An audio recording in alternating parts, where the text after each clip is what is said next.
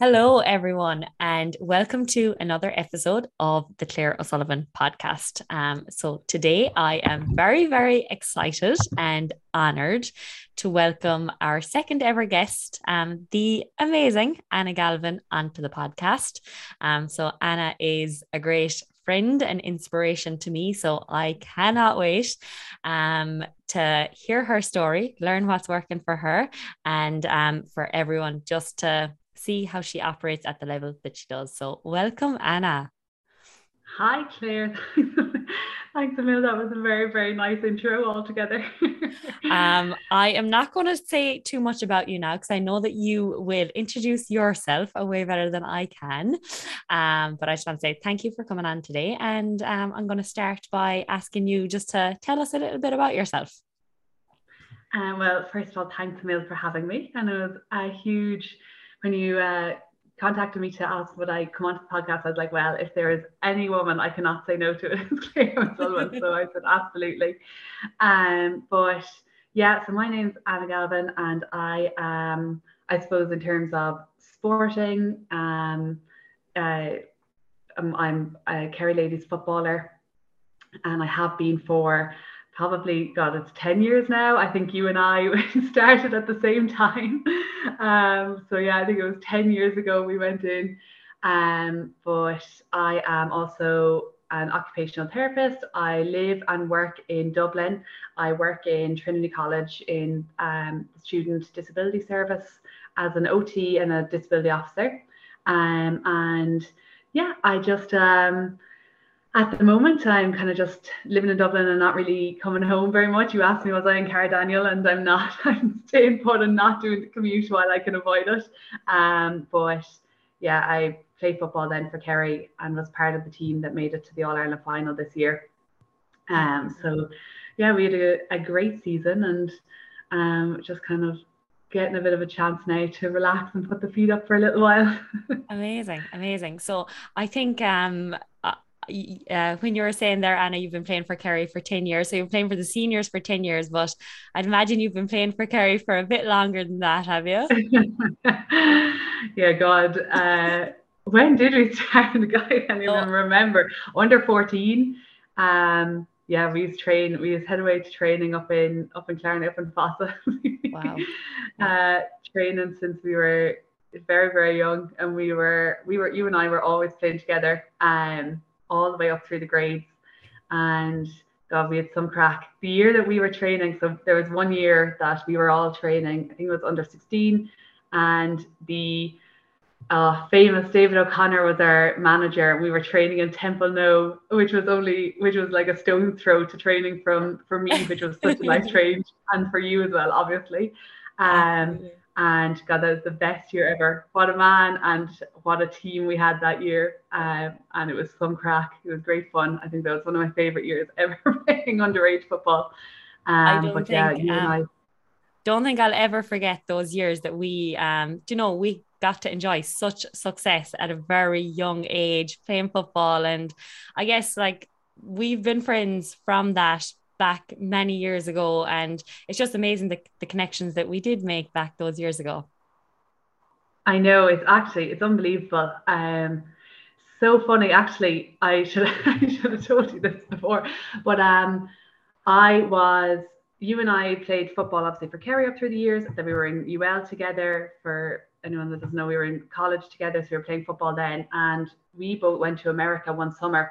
And I remember I was down in San Fran, you were up in Chicago, and you got onto me. You were heading traveling. You were coming down to San Fran, so you were like, would we be able to stay with you? I was like, absolutely, of course, of course, of course. And then I was actually heading up to Chicago after that. You were going to be gone, but you put me in touch with some of your friends from the football team there. One of whom was Haley, which doesn't mind me. I'll just leave her the first name. And then years and years later, I landed into, so I train with Nafina Football Club up here. I've actually transferred up here. And I landed into training one day. We're inside in the gym, and I was like, who is that girl? She looks wicked familiar. And we kind of were looking at each other a couple of times and then went away. I must have gone through 2 or 3 training sessions. And then someone finally said Haley. And I was like, ding, ding, ding, light bulb went on. And I realized that it was the girls that I had stayed with playing football in Chicago. I was like, this world is too That small. But GAA is yeah, there's a special connection when you play it, that's for sure. 100%. And I think like we're obviously all from those days living very different lives now, but it's amazing the amount of times we'll come into contact or make some connections back from all those years ago of like playing maybe, I don't know, under 14, like maybe 12, 13, 14, like up the years, and to have those connections is something special. And a massive shout out, you mentioned David O'Connor, so a massive shout out to our good friend Michelle O'Connor as well, who Yeah, hopefully will be listening yeah. to this. But I think we made the best friends from those days. And so you have carried on playing Kerry senior football now. I hung up my boots a little bit, not at that level. So Anna, you've been playing since what age? Since like probably under eights, nines? Yeah, funny. Somebody asked me what's my like earliest memory of playing football. It was probably during COVID, and there was lots of interviews and stuff going on. But I was down in Derrynad pitch, and I remember I used to kind of go down training with my brother. My brother's team. My dad would have been involved. My uncle would have been involved with training them. He was like maybe 4 years. He's 3 or 4 years older than me, 4 years kind of. And I remember Tom Carden teaching me how to solo a ball. Who is my uncle, but also the father of Deirdre Carden, who played for Kerry as well, who's my cousin. So yeah, we've had football in the blood for a long time, and you kind of are, whether you want to be or not, you're born and reared with it. But yeah, no, it's yeah. So what age were you when you were learning how to solo a ball? Geez, yeah, it must be, I suppose, 8 or 9, whatever it was. I probably was useless at it then, but, yeah, it was just being dragged down to the pitch with Ian, probably because there was nobody someone had to entertain me somehow, so they'd bring me down to the pitch and tire me out a while while the other trainings were going on. And it's obviously been a huge part of your life ever since. Yeah, so all the way up through then just kind of took to it pretty well, and just loved playing it, and kind of there was 4 boys in my primary school class and stuff, and like they were mad into football, and we always played together on the team and everything. And then Ian, my older brother, was really good at football, so I was just always looking. And then I mentioned Deirdre and was my cousin, and Joe played, he's my cousin as well, played a lot as well, and they were all so good. So I just had so many really great role models to be looking up to, and they were all just playing away. So I kind of just played away as well, because it was fun to be like them. And yeah, gas, like I never necessarily kind of thought after, kind of playing for, I don't know, like the Kerry under 14s or anything like that. I think there was trials and I never went. I didn't really even know about them, I'd say.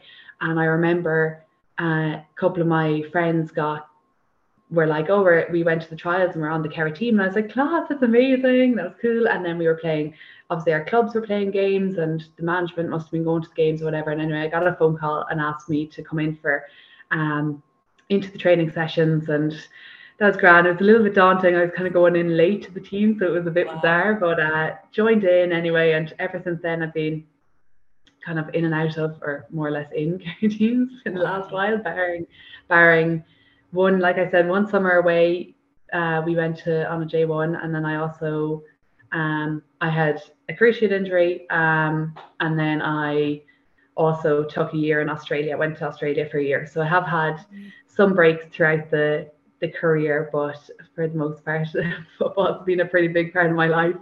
Wow. And yeah, it's just still going, still hanging in there, just about coming to the age where people are like, are you staying on? Or they are needing to ask, are you staying on? But was it a dream of yours always to captain the Kerry Ladies? Was that ever something that you ever thought of?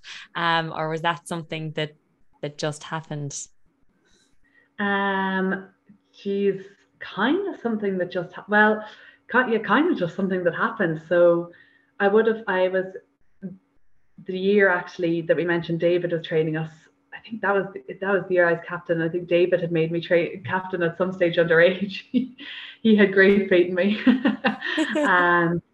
And then with the O'Connor Cup team in Limerick, I was captain in my final year as well there. So, and then the way it works in Kerry is that like the county championships, the county champions get to nominate a captain. So Southern Gales won 3 years ago. So I was captain 3 years ago, the year of COVID. And we've been going really, really, really well. And then the season was stopped, obviously, for several months. And then the championship was being played off during the winter. And it was a really short championship. You basically couldn't lose a single game. And we just were beaten. We were pipped to the post by Cork. I actually think it was like it was a really close game. And we just didn't quite get over the line. But the girls, the Southern Gales, I mentioned, they're an absolutely class club team. So lucky to be a part of it because we won county championship again last year. So again, was captain again this year. And like it is a dream come true. When the lads approached you the first time and they were like, look, we'd love you to be the captain, I was very taken aback because I have, a number of teammates on the team that are from Southern Gales, and I suppose I just had been had carried out that role previously when I was younger and stuff, and maybe they just thought that it would be something that I might be able to do. And sure, it's not even a huge, there's nothing extra huge to it. If you just need to, I suppose, bring people along on the journey and make sure that everyone is kind of getting on okay. And then for the most part, you just kind of have to lead by example, and you train as hard as you want everyone around you to train. You be part of creating an environment that you'd like to be a part of, and sure, everyone just feeds off the positive energy of each other then. And like, I didn't have a whole pile to do, to be honest, because everyone bought into it also so easily. The management create a really, really good environment as well, so we're very lucky. But yeah, it's been a huge honor. Obviously, I don't even know. You were asked, so like we got to the All-Ireland final this year, and so often in interviews you're asked, how does it feel to be captain? And I must have been asked that question 50 times this year, and I still don't have the words to describe it. When you get asked, when you get asked that question initially, is there a little bit of fear? Is there a little bit of hesitation, or is it immediately, yes, 100%, this is what I want? How does someone deal with being asked that? God, I don't know. I think like the tummy is doing flip-flops and you're kind of like, geez, what's happening? And yeah, like I don't think there was any hesitation. Like I pretty much was like, yes, please. But it was class. And like always, we always have a vice captain on the team, which has been so important. So like Aisling O'Connell would have been vice captain one of the years, and Louise Neva-Hertig was the vice captain this year. And sure, like they are just superb teammates and superb leaders. And it was just nice to have someone to bounce things off if you ever needed to bounce anything off someone. But yeah, no, sure, it was an easy job. And when you knew you had those kind of girls at your side as well, you're kind of like, area, this would be grand, I'll manage this. We'll fire away. That's incredible. It sounds like, you've got an amazing environment in there, and that there's a lot of support behind you, and I suppose all around you, which is like a pretty cool environment to be a part of. So you were saying there, Anna, obviously captaining the Kerry Senior Ladies to an All-Ireland last year, working as an occupational therapist in Dublin. We'll say having a personal life, having a family. How do you balance all of those things and keep the show on the road? A lot of planning. so much planning, so much organization. This is where the OT skills come in handy. But yeah, you just have to be prepared. You give it a go, reassess as the weeks go on. If you're absolutely wrecked and shattered, you maybe just reflect back on it at the weekend and just think, right, what needs to give here? And is it that you just need to maybe like contact, like our S&C was Sandra Buckley, who also played for Kerry and just knows, she was really, really supportive and was always in touch with us, the girls that were away and things like that. So you get on to her and you might just say, look, I'm absolutely shattered this week, or geez, I'm feeling really good at the moment, and whatever it is, and kind of get feedback from that side. Maybe just look at whether you're doing too much on your rest day, which would be like a Saturday mostly for me, or whatever kind of is, and just chat to the lads around training load and things. But yeah, a lot of planning, and you have plenty time to plan your week and think about your week when you're sitting in the car for 5 hours down and 5 hours up to Kerry. So there is plenty time for it. But yeah, it kind of is, it's boring, but you have to be just methodical and organized, and think about those bits and pieces and try to get your ducks in a row at the start of the week so that you're not chasing your tail, because as soon as you start chasing your tail, it's going to be a tough whole week to get through. So tell me a small bit more about that. So you're saying like planning, organization, and then you're also kind of saying like reflection as well on how the week has gone. So what needs to be done? Like what kind of planning do you need to do? What kind of organizing? How do you actually make sure that you are on top of things so that you're not falling into that trap of chasing your tail?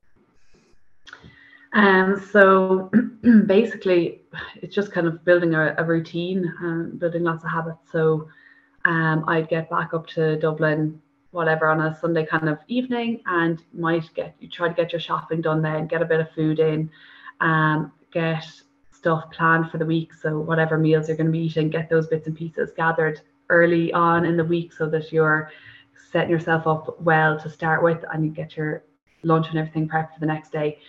Then I was training with the club up here. So I was training on a Monday, every Monday. Then you'd be in work. Like I was in work heading into the city Monday to Thursday, heading into Trinity. So just kind of just being planned, and like the absolute horrors. But I used to, like, sometimes if it meant like having to bring like silly things, like bringing like such boring mundane things like washing home at the weekend to be able to do it at home in Kerry, as opposed to, and poor mom probably ended up doing it for me. Shout out to mom. 27 years, yeah, thanks. 27 years of age. No, but just you'd have to, because otherwise like there's literally not enough time in the week, there's not enough days in the week if you're not kind of thinking about those bits and pieces. And then get your get your training schedule always kind of starts. So it's really lovely that we had training on a Monday. You might be tired sometimes. It would be kind of a heavy enough schedule, but I train on Monday and then get my gym done on Tuesday, so that definitely I had Tuesday evening to rest. Okay. And kind of have that as a break during the week. Wednesday then, during the league kind of time, I was not commuting back down to Kerry for midweek training. And I used to play league games up here with Nafina that I transferred to. And then that was another thing that was a huge thing with kind of planning and like longevity. And I was whether playing with Sun and Gales, who I kept, like, as soon as I moved closer to Kerry again at some stage, like I'm going straight back. Just letting everyone know right now, okay? The only other transfer that's going to be happening is back to Sun and Gales. But no, Nafina have been absolutely class, and I happened to be training with them kind of last winter. So I've segued off here now, but was training with them last winter through just kind of a random connection. We got in with them and we were training with the intermediates because their intermediate team were still going. And sure, Gas landed down to training, and their manager is a Cardaniel man who I know his family very, very well and knew his name very, very well, but never had actually met him. So sure, it's too small a world really, but had that connection there. My mom is from Glasnevin as well, so they're Nafina, and I'm living in that area and stuff. So like I'd moved up and was living with family there. So that's where the transfer kind of came about as well. But it was no easy decision. Like I was up and down the road last winter for a club because we got into Munster, and I just was like, God, this is a little bit too hard. At least with Kerry training, you're stopping an hour and a half shy of where I was stopping when I was going club training. For anyone who doesn't know where Cardaniel is, it is the back of beyond the Kerry. It is the south of Kerry. So anyway, kind of made the decision that, look, if I was to feasibly be able to play for Kerry, I had to have it in my head that I was doing it for, December until like July, end of July, start of August, when that weekend when the All Ireland was. So at least that's manageable. Then you're kind of thinking, I can make it. I can do this planning and organization and do this like routine and be methodical for that length of time. And then once I hit August, that you have a break, you're balancing it up. So like we look, I suppose in OT, we look at like making sure that we have a good balance across kind of productivity, leisure and self-care. And realistically, when you're playing county football to the standard that we hope to be able to play to, yes, you absolutely love it, but it's not necessarily leisure. At that point, it's productive and you're working really, really hard. So you kind of know that at the end of that 8 months, then once you've done that routine and worked really hard and you've had that kind of balance of a high productivity level, lots and lots of planning and organization, that like you'll be able to kick back in with a bit more leisure and self-care during the winter, which I was only going to be able to do if I did transfer to a Dublin club. So that was kind of the main reason behind that. But now I'm kind of able to live in Dublin and just relax and just kind of take a step back and just There's a few things that are really jumping out to me there, I suppose. Like, I think, sometimes when you're just doing things and doing them a certain way, you probably don't think about some of those things and maybe think about how they lead to you being able to perform at the level that you are. But I suppose like a few key things that sometimes we lack, like, okay, just planning at the start of the week, the simple things, the boring things, the food shop, the cleaning, things like delegating to your mom, like delegating the cleaning. Like sometimes we just need to delegate off those things to like, if you were coming back to Dublin with no washing done, like it sets your week off to a bad start.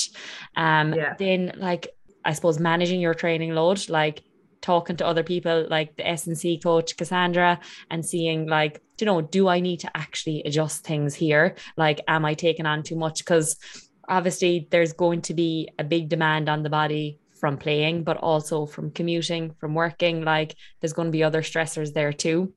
And then having a little reflection at the end of the week, what went well? Is there something I need to change here? Like, so I think those things are like probably just coming so naturally to you, but probably so important to make sure that you're successful. And then it sounds like you've had to make some tough decisions too. With I can only just imagine like it being hard to transfer from a club that you've been playing for a lot of years, but it's like weighing up, okay, my goal here is longevity and I want to play for the full season, not just like, I suppose, be wearing myself thin and picking up injuries. So like being able to make those tough decisions and weigh things up, and probably having a bit of an OT brain now probably helps a lot with those things.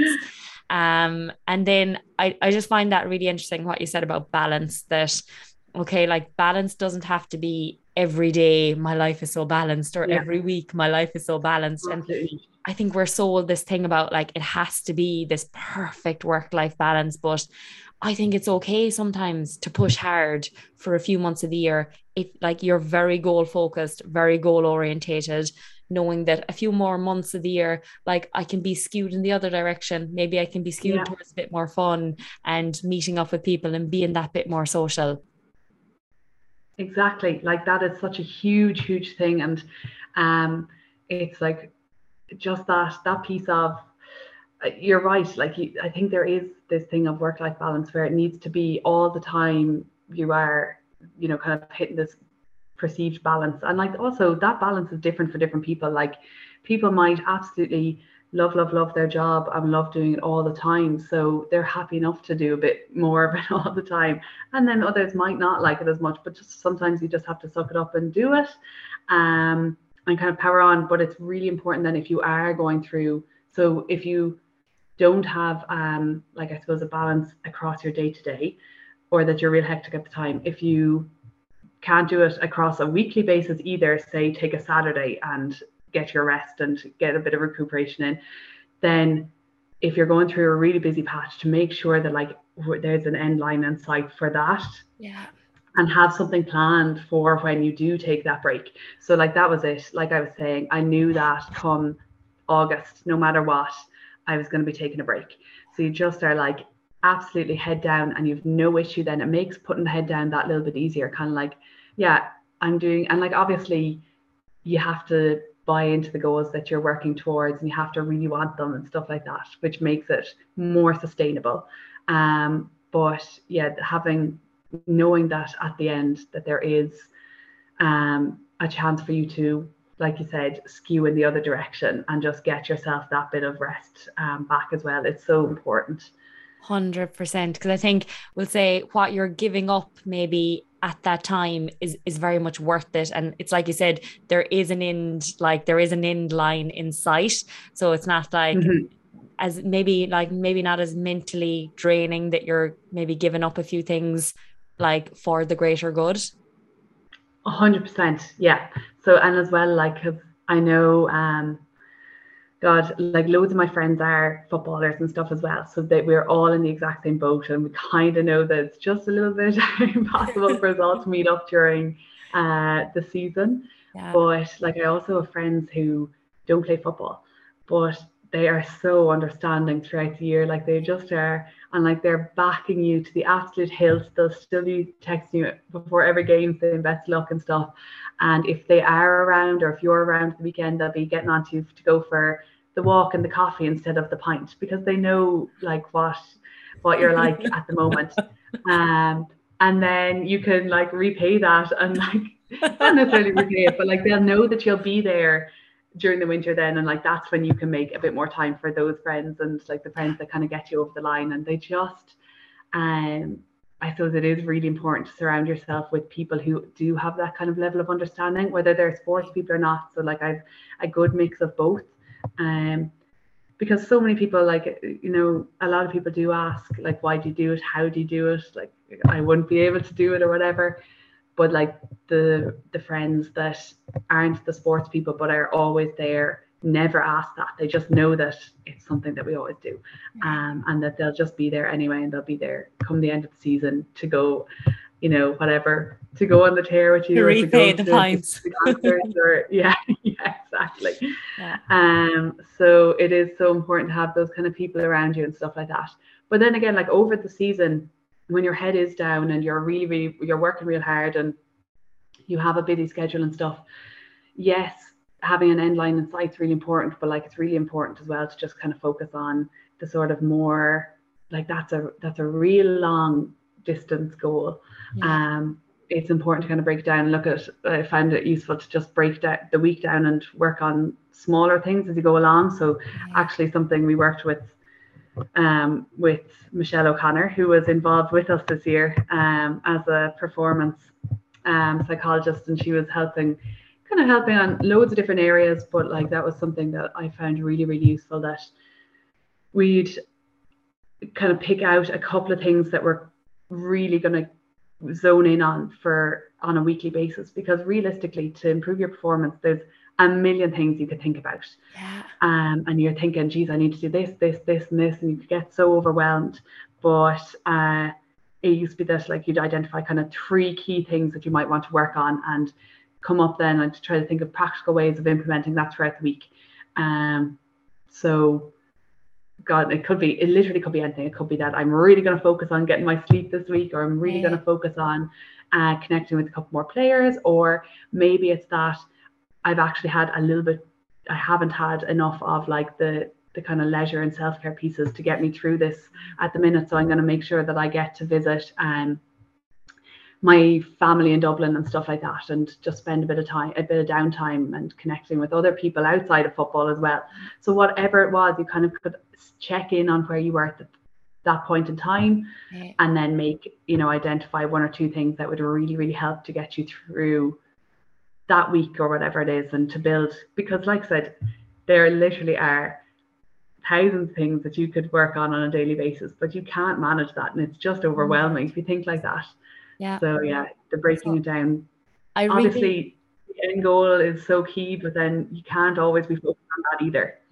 100%, because I guess when you have that in goal, it's very far away. It's very much in the distance, and like it doesn't give you much practically to focus on maybe right now. So I love that of identifying 3 things within your week that you're like, okay, these need to be my priorities because I can't focus on all of the 100 things. How do you go about like identifying something like that? So I think sometimes like we don't know maybe if we need that bit more self-care or that bit more time with our family, or we're not always great at identifying if we're like emotionally drained. How do you decide for yourself, okay, this is what I need this week? Or how does that process go for you? I think like I said a while ago, that I kind of reflect each week and see how I'm feeling, and maybe on that Saturday where was the kind of down day or whatever, might see, geez, what have I done this week, and have I done anything outside of football at all? Has it just been football and work in Trinity, or have I done anything else? Or maybe I have, and maybe I was drained, or whatever it is. It's just kind of a little reflection piece, and you just have to think about how, like, what worked well over the course of the week and what maybe didn't work so well. And then if something did work well, maybe just focus on maintaining that, and that could be one of the goals. And then alternatively, if something didn't work well, just trying to identify what it is that I could do. I know it is hard to kind of identify if you are emotionally drained and stuff like that, but I don't know, you just have to be a little bit more honest with yourself. That's probably something that I've gotten used to. I don't even know if there's a particular thing that I was doing, maybe talking to people a bit more, talking to like my partner or my friends or Michelle or whoever it might have been, just to see if they could pull up like how the week has been and stuff like that. I suppose it's something I've done a little bit of looking at for myself, because I feel like we're the worst at thinking sometimes, oh, I just need to keep doing it. I just need to keep going. Like it's more, I need to be doing more. And I feel like it's so easy to think we just need to do more. If something's not working, that we need to do more. But I suppose some red flags for me, in terms of work, it's like if I get up in the morning and I'm not feeling like, oh, I really want to do this task, or I really want to get back to these emails, or I really want to get back to these messages. It's like if my desire is down a little bit, I'm like, something's up here. Or I suppose a big one for me is just my mood. Like if my mood is a little bit off, I'm like, I'm doing all the same things. I'm exercising, I'm eating well, I'm sleeping, like something's going on here that I'm in bad form, and I'm not laughing at that joke that person made that I might have laughed at last week. That's like a big one for me, just like I suppose overall how I'm feeling. Definitely. And like you just have to be honest with yourself as well. Like sometimes you can be in bad mood for a long time and just say, oh, no, that was a stupid joke. Why would I have laughed at that anyway? Or just be a little bit like, no, actually, that was gas, like, and I should have been, you do have to be a little bit more honest with yourself, and just call yourself out as well if you are in bad form, because I know previously it's definitely something I've learned over the last couple of years. Like previously I have been in bad form, and I've taken things, like I've taken I suppose my footballing identity too seriously on occasion, and like it has impacted on myself and my mood and like how I feel about myself. You just have to take a step back and realize that, yes, okay, that's one part of my life is this, but also I have so many other roles in my life. Like I have, like, you are a daughter, a sibling, like a girlfriend, a friend, and you have to make sure that maybe you're like, take a step back from the footballing role, and are you also looking at what you're doing in these, and just identifying there as well whether you're hitting all those kind of bits and pieces.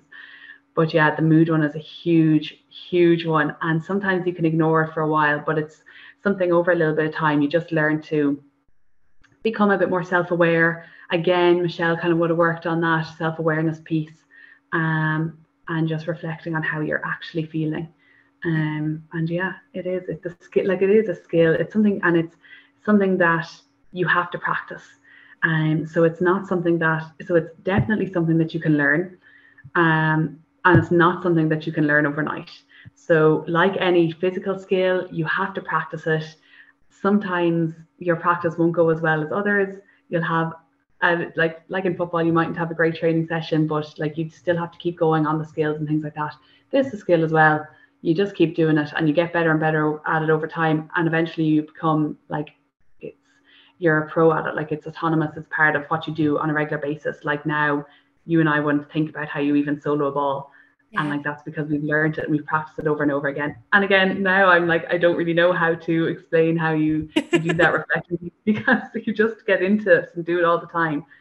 It just comes automatic now. But I think that's actually an amazing point that you made there about like maybe not letting like your identity as a footballer impact the other areas of your life, because sometimes if we care so much about something, if something is such a big part of our lives, it is very easy for it to get all consuming, whether that be like the sport that we're playing, whether it be like the job that we're doing, whether it be a certain relationship. It's like knowing that you do have these other roles that I guess if you give everything to one, you might end up maybe neglecting another. And it's I guess like maybe leaving yourself a little bit open to maybe like if something isn't going well in that area, is it very crushing then for everything? Yeah, definitely. I know a couple of years ago, I've learned a lot over the last few years, and like a couple of years ago was probably fine. Like, my performance wasn't as good, my footballing performance wasn't as good. I was struggling massively with it, and like, I was just really tired all the time, and was just drained. And like, of course, my footballing performance wasn't going to be great things. So I just was like burning the candle on both ends, and I was doing a master's. I was working really hard. I was at home, and I was working in a cafe, but I was just doing a lot. Like, had quite a bit on my plate, and then my football was suffering. I had invested so much into my identity as a footballer that I was so low for quite a long time. Like, it was not a great time. And like, my sister was at home at the same time, and we were both working in the same place and living together. And I'd say she was like, Anna is a terror to be around at the moment. Like, and she just was like, what is wrong with you? You're so moody. And I kind of was like, geez, I really have been. But like, it wasn't overnight. Like, that has, I realize now that that was not great. And like, even at the time, I kind of realized it. But even at the time, I wasn't able to do a huge amount of managing, because you kind of were just keeping going and stuff. But I've worked on that now, and have made sure that I've put like things in place for myself that I just don't get to that point again. And it's just about kind of reshaping what you're looking at, how you're framing like who you are, and all the things that you do in your life and stuff like that. So I did, like, part of that kind of self-reflection of identifying yourself as a footballer came about through, I was doing the Jim Madden leadership program that the GPA does, and you work with a life coach, which I don't know how I felt about doing at the time, but I was just, honestly, we just used to have really nice conversations. And the life coach that I was working with was, he was just lovely, and he just used to say, like, why are you thinking like that? And he challenged me a bit more around my thoughts and stuff, and that kind of kicked it off, and like got me going on thinking about that. And then again, Michelle backed it up, and helped me to kind of continue on that vein. And now, like, I'm quite much better at it, about not solely identifying yourself as a footballer, because if you do that, your self-worth then is put down to how well you're performing. And for God's sakes, like, you can have a bad day on the football pitch, and that doesn't mean that you're a bad person, but like, that's genuinely, it can go that way, which might sound bizarre, but like, if you're in it, it's very hard then to come out of that.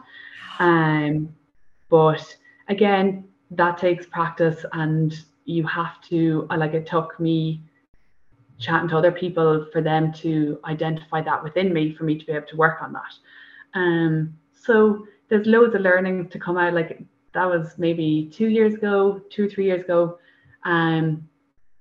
And so, like, I was a well-established footballer at that stage. It might have been something that I'd learned sooner, but it wasn't. And only now have I kind of gotten better at managing that in the last year or two. That is that's huge, Anna. I feel like that's such a valuable point for anyone who invests a lot into a sport. It's like, I am not like my performance at this any like on this any one day or at this any one time. Like, I'm so much more than that. And I suppose, like, we see this in like an awful lot of areas. It's like, okay, if work isn't going good, we see this for people with the scales. If the scales isn't going in the right direction, it's like something is not going my way. That does not like impact my identity as a person. Like, my worth is not just solely tied up in that. And I think, like, it puts an awful lot of pressure on you in that area if your self-worth is attached to it. But I can imagine that, like, it's not something that changes overnight and takes an awful lot of work. And it's the kind of thing that you're probably never getting to that point where it's like, oh, that box is ticked, I'm totally unidentified with my performance there. Because it's something that you care about, and it's probably something like it's going to be that work in progress. But I think for any younger players who would listen to this, it's such an important point to make. And it's like, maybe putting those things in place that allow you to, like, what do you do now if, we'll say, you go out for a training session with the Kerry Ladies, or you have a game and things just don't go your way? Like, what happens in the aftermath that allows you to separate yourself from that? So like, sometimes it is harder to separate it always, and like, you might be in bad form because of the bad performance and so on, but it's making sure that you don't carry it into the week. So like, and carry it on for a longer time. So just like simple things like separating the football from the like identifying within the football what went wrong, what performance things went wrong, what performance things you can do over the course of the next week that you can work on to improve that, and make sure that the next time you go out, that maybe you've just improved on something that you didn't do, or just, whatever, reflect on that. But making sure that it's really boxed off. Like, you do just have to box off, like, at the end of the day, yes, break it down, like, real practically into things that you can control. So like that, something, say my shooting was awful, right? So this week then I'll just do a little bit of working on my shooting, and that's fine. I've identified where I want to work on, and I'm going to put practical steps in place that I can genuinely identify to, work on this, as opposed to saying, my shooting was awful, I'm a terrible footballer, and like, letting that carry on, and impacting on your mood and how you feel about. And like, look, that's idealistic as well. You're not always going to be able to do that. And if you lose a big game, you're going to be depressed for a week or for longer. Like, I certainly wasn't able to get over the All-Ireland loss by identifying where it went wrong. I haven't even thought about that game. You're just going to be annoyed for a while. But again, like, taking a step back, even with the All-Ireland loss, taking a step back and thinking, God, okay, we lost here, but there were so many positives that came out of it as well. Like, there was huge, like, supporting Kerry and support across the board.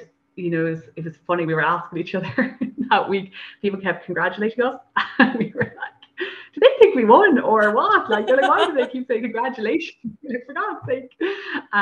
But they're just general, like so many people are like, geez, it was brilliant. Like, it was just so brilliant to have the Kerry Ladies back in an All-Ireland final again. Like, it had been 10 years since we were in the final even. And yes, you can be like really, really disappointed, but you have to look at the bigger picture as well and kind of think, look, we've made a lot of people proud and it's been really great for our sport. And just try not to get as caught up in our own heads and the negative thoughts. Take a step back, identify work-ons or whatever it might be. And then also you have to, if you're looking at things that need to be worked on, it's so important. You have to pull out positives from a situation as well. And there's always positives to be pulled from a situation. Even if you have to talk to somebody else to try and identify those positives, like there's still something to come from it. There is just a few like amazing points you've made there, Anna. So I suppose things don't go your way. It's not just a case of, oh my God, I'm an awful footballer. Like, I'm going to just not think about that thing and forget about it. Like, I'm just going to put that in the box. Okay. It's like, take a little bit of a step back and reflect. Okay. What went well? What didn't go well? So what went well, we're looking at the positives there. And like you said, there's always some. I showed up, like I did my best, or okay, maybe if I didn't do my best, there's still going to be some positives. There's still going to be some aspects of your game that went okay. And then it's looking at those things that didn't, and it's controlling the controllables. Like, what can I change here? And it's like, okay, creating the action plan out of that. I can work on my shooting. I'm down to the pitch on Monday before training. I'm going to do some shooting practice. And I think like one of the biggest things is that if we're feeling anxious about anything, taking action on it is like like what I find is one of the best ways to relieve that anxiety, because it gives us something we can do in response.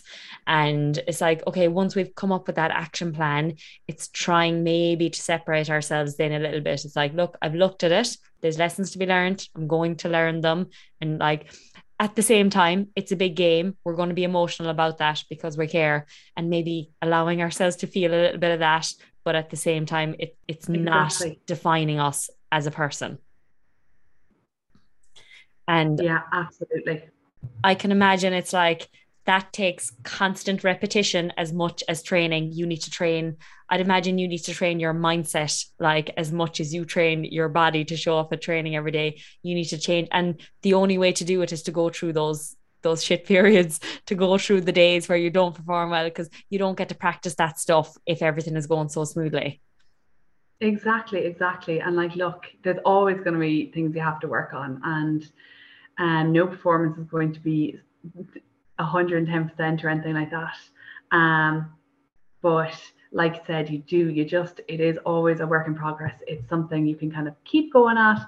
It is a skill, and it's not a skill that can be learned overnight. Like, it does take a little bit of practice. And these are things that have worked for me, but like other people will find ways of doing this kind of reflection piece and that planning piece in ways that work for them. Like, I kind of, I might break things down as much as other people do, or I might break things down more than other people do, but it's finding whatever way works for you, kind of getting the gist of it, and then figuring it out. Like, there's going to be some trial and error, and that's why the reflection piece at the end of the week or the month or year, at different times, different amounts of reflection might be needed or whatever. But you can identify what works well for you, what kind of works well, but not quite. Maybe a bit of tweaking would make it suit your life a little bit better. Like, I have time to kind of mentally think about things in my car journeys. Other people might have time writing things down, might work for them. Yeah, and like, it's all about sort of figuring out within your life, whatever environment you're kind of functioning within, whatever bits and tasks that you have to get done, how to fit those really important things like those reflections and that planning and organization pieces into your life, because we all lead, we have such different responsibilities, but kind of along that gist, figuring out, like, doing those bits and pieces, but figuring out a way that works for you, because then you're going to stick at it and it'll be something that you just becomes ingrained in you. because you're doing it in a way that suits you, as opposed to it being a chore, 100%. Yeah, I totally get you. And you've touched on things like writing it down, like journaling. It'll become a chore if someone hates doing that. But like if someone is very much that way inclined, that will be their way of getting their thoughts out of their head. And like I love that it's going to be something different for everyone. Like take the idea and mold it to suit you. I also love what you said about, okay, sometimes you mightn't see a positive, like we all have different strengths and weaknesses. Some of us might be a little bit like maybe negatively biased, and maybe then we need to like seek that out in someone else. That someone else is going to see the positives. Maybe like you're not able right now, that you're going to someone else and getting the help where you need it if you feel like you're struggling with something that you just can't see the way around. Exactly, yeah. And it's really important. Like I said it before, it's so important to surround yourself with the people that can support you along whatever journey you're on, and kind of are part of it, and like finding that person as well that you can talk to in those instances is really important. So just kind of figuring out, is it a friend, is it one of your parents, is it a partner, a teammate, or a professional, and just seeing, figuring out who that person might be that you can identify to go to when you need to talk. And sometimes, like, it might just be yourself. You might do a voice note, you might listen back to it and think, geez, there's no need to say that. Like, why did I say that? So yeah, and I think, like, I'm so lucky. I don't know. I have such admiration for you and your marathon running, and I know you do a lot of it with Tommy and stuff. But like at the end of the day, it's you keeping yourself going. Whereas I think people who do individual sports are just immense. I honestly, my team, and like the management team that we get to work with, they pull you through the hard days at times. And when you are kind of lacking that bit of motivation, or you're struggling a little bit, like you have them around you. So I suppose you figured out ways of managing that as well. You went from a team sport to kind of an individual sport as well. So I don't even know, like it's like I said, it's so different for everybody. So you just figure out what works for you in whatever pursuits you're going after. 100%. And yeah. With that, how important is the environment that you are surrounding yourself with now? Because I know that like you've obviously been in a lot of different team environments over the years and things. Like how important is that for you and for your success, and maybe for your success this year?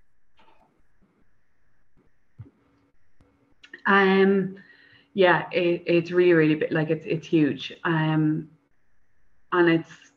I'm like, there's some, like, people have jobs, like there's so much research around creating like team cultures and that kind of environment, and what's positive and what's not positive for that. But it's massive. Like I know I've played over the course of the years and the different teams and the different sports and stuff, like we've all played under good and bad management, and like we've played in good and maybe less positive environments as well, and we know how that negative impacts us. So I think I've just identified like how a positive environment has impacted on me, and like how important it has been, versus the more negative ones. Like, let's face it, like we're always, like at some stage in your life, you're always going to be in some sort of environment that's not as positive for you as others have been, maybe.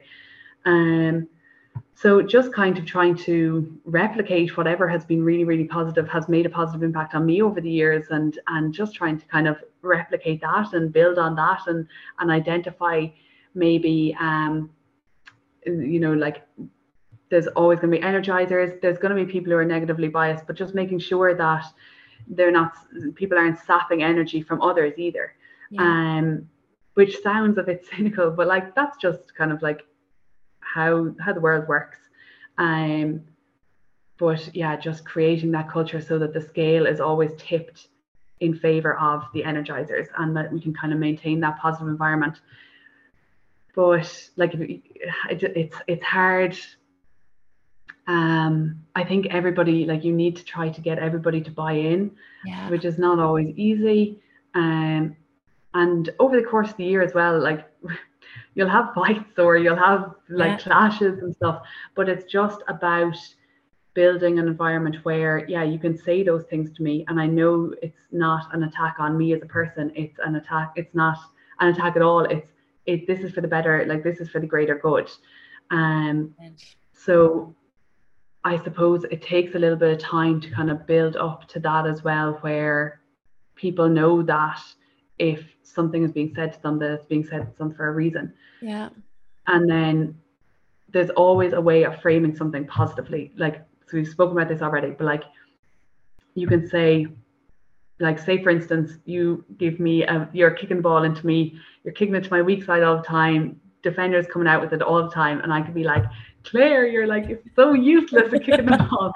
Well, instead, why don't you say, Claire, why don't you kick it to this side of me? I know this is such a simplistic example, but there's always a way to deliver the message constructively.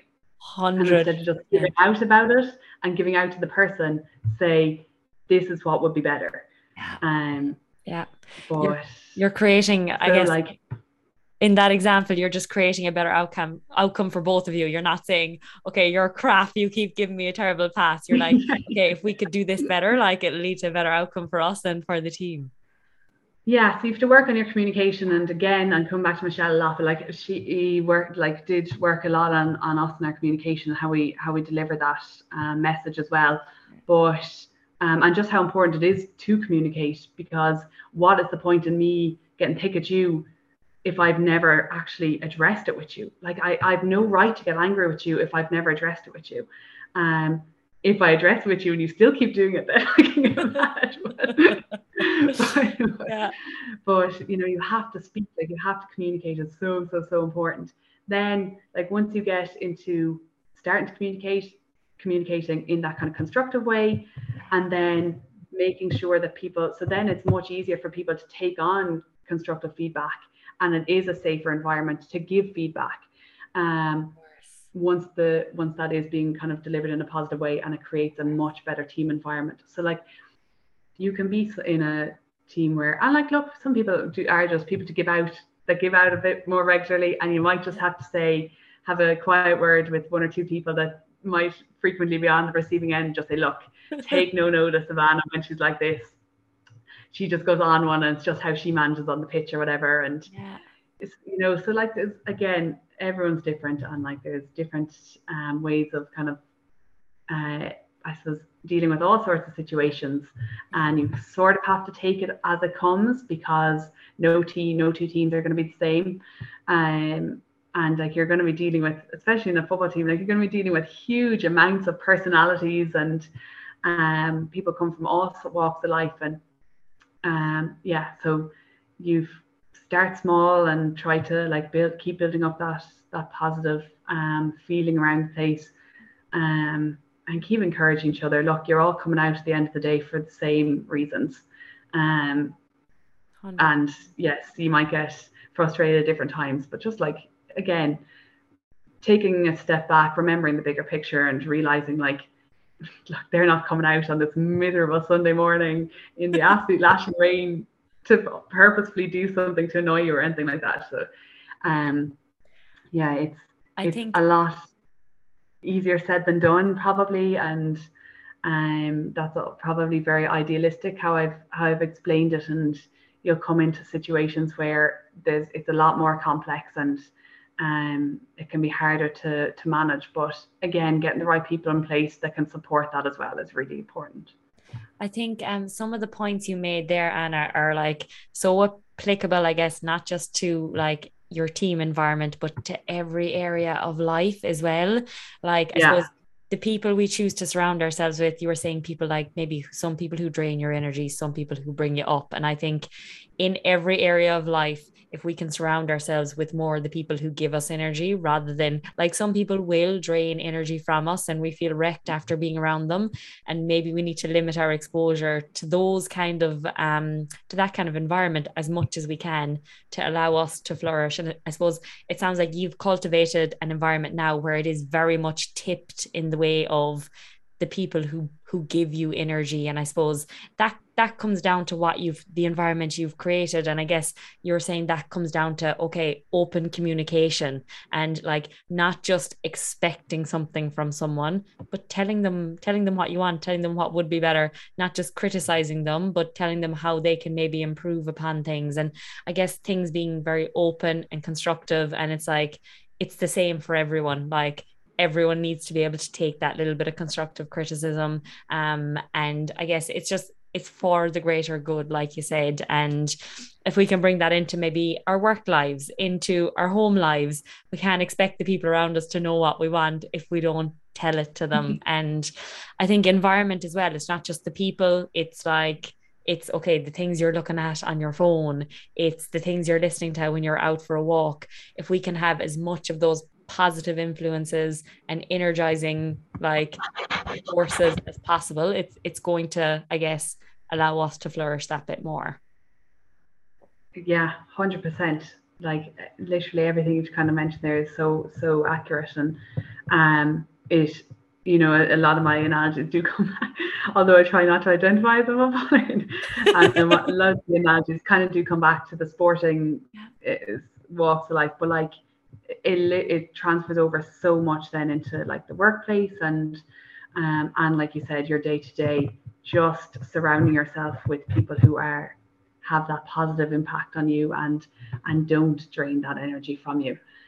Because look, like your energy is on a daily basis is so important. Like it's so important for yourself to be able to live the life that you want to be able to live. And if you have somebody or something that is draining the life out of you, you just maybe need to take a look as to how important that thing is, or is there a way of managing it a bit better, or is it just that for your sake you need to take a step back here. So again, like it takes like maybe talking to somebody to realize that something is draining energy, whether it's a role you're carrying out, a job, a person, a place, whatever it might be, literally anything under the sun it could be. But yeah, it's just so important to surround yourself with things. And like, again, I feel like I've learned these over the last couple of years. Like it's taken a long time to get to this point. And I'd say now, if I was to come back and listen to this in 10 years time, I'd have so many more. We're like, oh no, you're all wrong there. This is how it is now. But at this moment in time, these are the things that have been like making my life so positive and having such a brilliant impact on me. That's amazing. When you're saying that there, I wish I interviewed 17-year-old Anna now and we could see what's the difference. we probably had many we probably had many of the interviews in the car, but they just weren't recorded. Definitely. The next question I have for you, Anna, is, I know you were saying that there's obviously there's been some tough times along the way, and you mentioned probably maybe one of the biggest ones for you back over the years was that ACL. How do you deal with setbacks, or how did you deal with a big setback like that? So I think I was 17, or maybe just gone, maybe 18. And you know what? I actually didn't deal with that ACL injury well at all. I didn't do my rehab very well, probably. I should be admitting that to a physio. I like, my motivation was really low, and I was kind of a little bit like, I kind of isolated myself. I maybe didn't stay integrated in my teams like hugely, because I just wasn't really able to. And I know that definitely if I'd gone and sought help, I'd have, like, as in, I don't mean like, I just mean like someone to come to the gym with me or whatever it might have been, it 110% would have been there. But I was just young and kind of still had that piece of, sure, what do I do if I'm not playing football? And I like found it hard to like stay motivated throughout that. But because I very much so tried to do it by myself. Whereas now, if I touch wood, I hope I don't have to go through that rehab again. But like now I think I'd approach it so differently, and again, like what we've been saying all the time, surrounding yourself with people who can help you and get you over the line, keeping kind of breaking things down. Like I was just looking so far down the line, just thinking, God, like how am I going to get through 9 months of rehab? Like what an absolute drag. Whereas I should have been looking at, more short-term goals, looking at, right, I'm gonna setting targets or whatever in the gym, this many single leg squats, this many whatever, and just breaking it down week by week. And even if it was like I'd say there was probably weeks where I didn't. Oh God, I don't know how. Like there probably were weeks that went by that I did very very little rehab. And like even if I just started small then and was like, right, 100% just go to the gym twice and do the full rehab program and do it, as well as you can, and just do it twice this week, and like start smaller or whatever and set those smaller goals. But yeah, so I maybe didn't manage that one very well, but like now setbacks, you kind of manage, you become more resilient. You, like we've been saying, you build up skills, you reflect on things that went well and that didn't go well, and you break it down into practical ways of improving. Because again, like I said, if you are to get too caught up in it, or if, like you were saying, if you are anxious about something, if you take practical steps towards rectifying whatever it is that's causing anxiety or whatever it is that caused a setback, you can then you bring it back within your control, and it is far less stressful. It it impacts far less psychologically then, because you're putting those practical steps in place, and you just, I suppose, reframe it as a learning curve as opposed to a setback. Yeah. Wow. And you're gonna come at, like, I've dealt with them, like I said, I've dealt with them very poorly and can deal with them a bit better now. And that's probably, like, you do build up resilience over time as well. But like it comes back. I'm beating on the same drum, but it does come back to doing those practices that help you in other walks of life as well.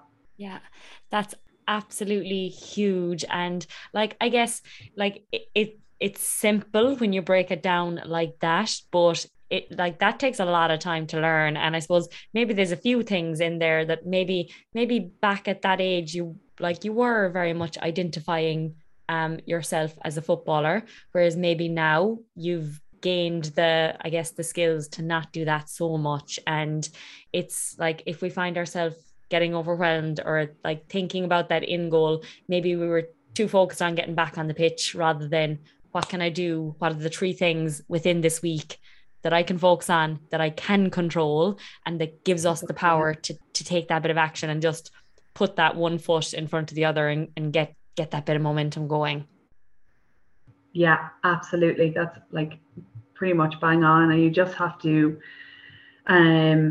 just focus on like the short term sometimes, and yeah, focus on making those smaller goals and just hitting those and getting your win that week. And yeah, you've had a setback, but like set and like, geez, be kind to yourself. Like set a nice handy old goal there for yourself. Like start that to-do list with something really easy, like whether it's like, getting off, right? So I make the bed is top of the to-do list today, and like something real simple and straight away tick it off. Yeah. And you're like putting yourself out, like I said, putting your best foot forward and starting yourself on a good foot. And like like obviously they can't be your goals all the time.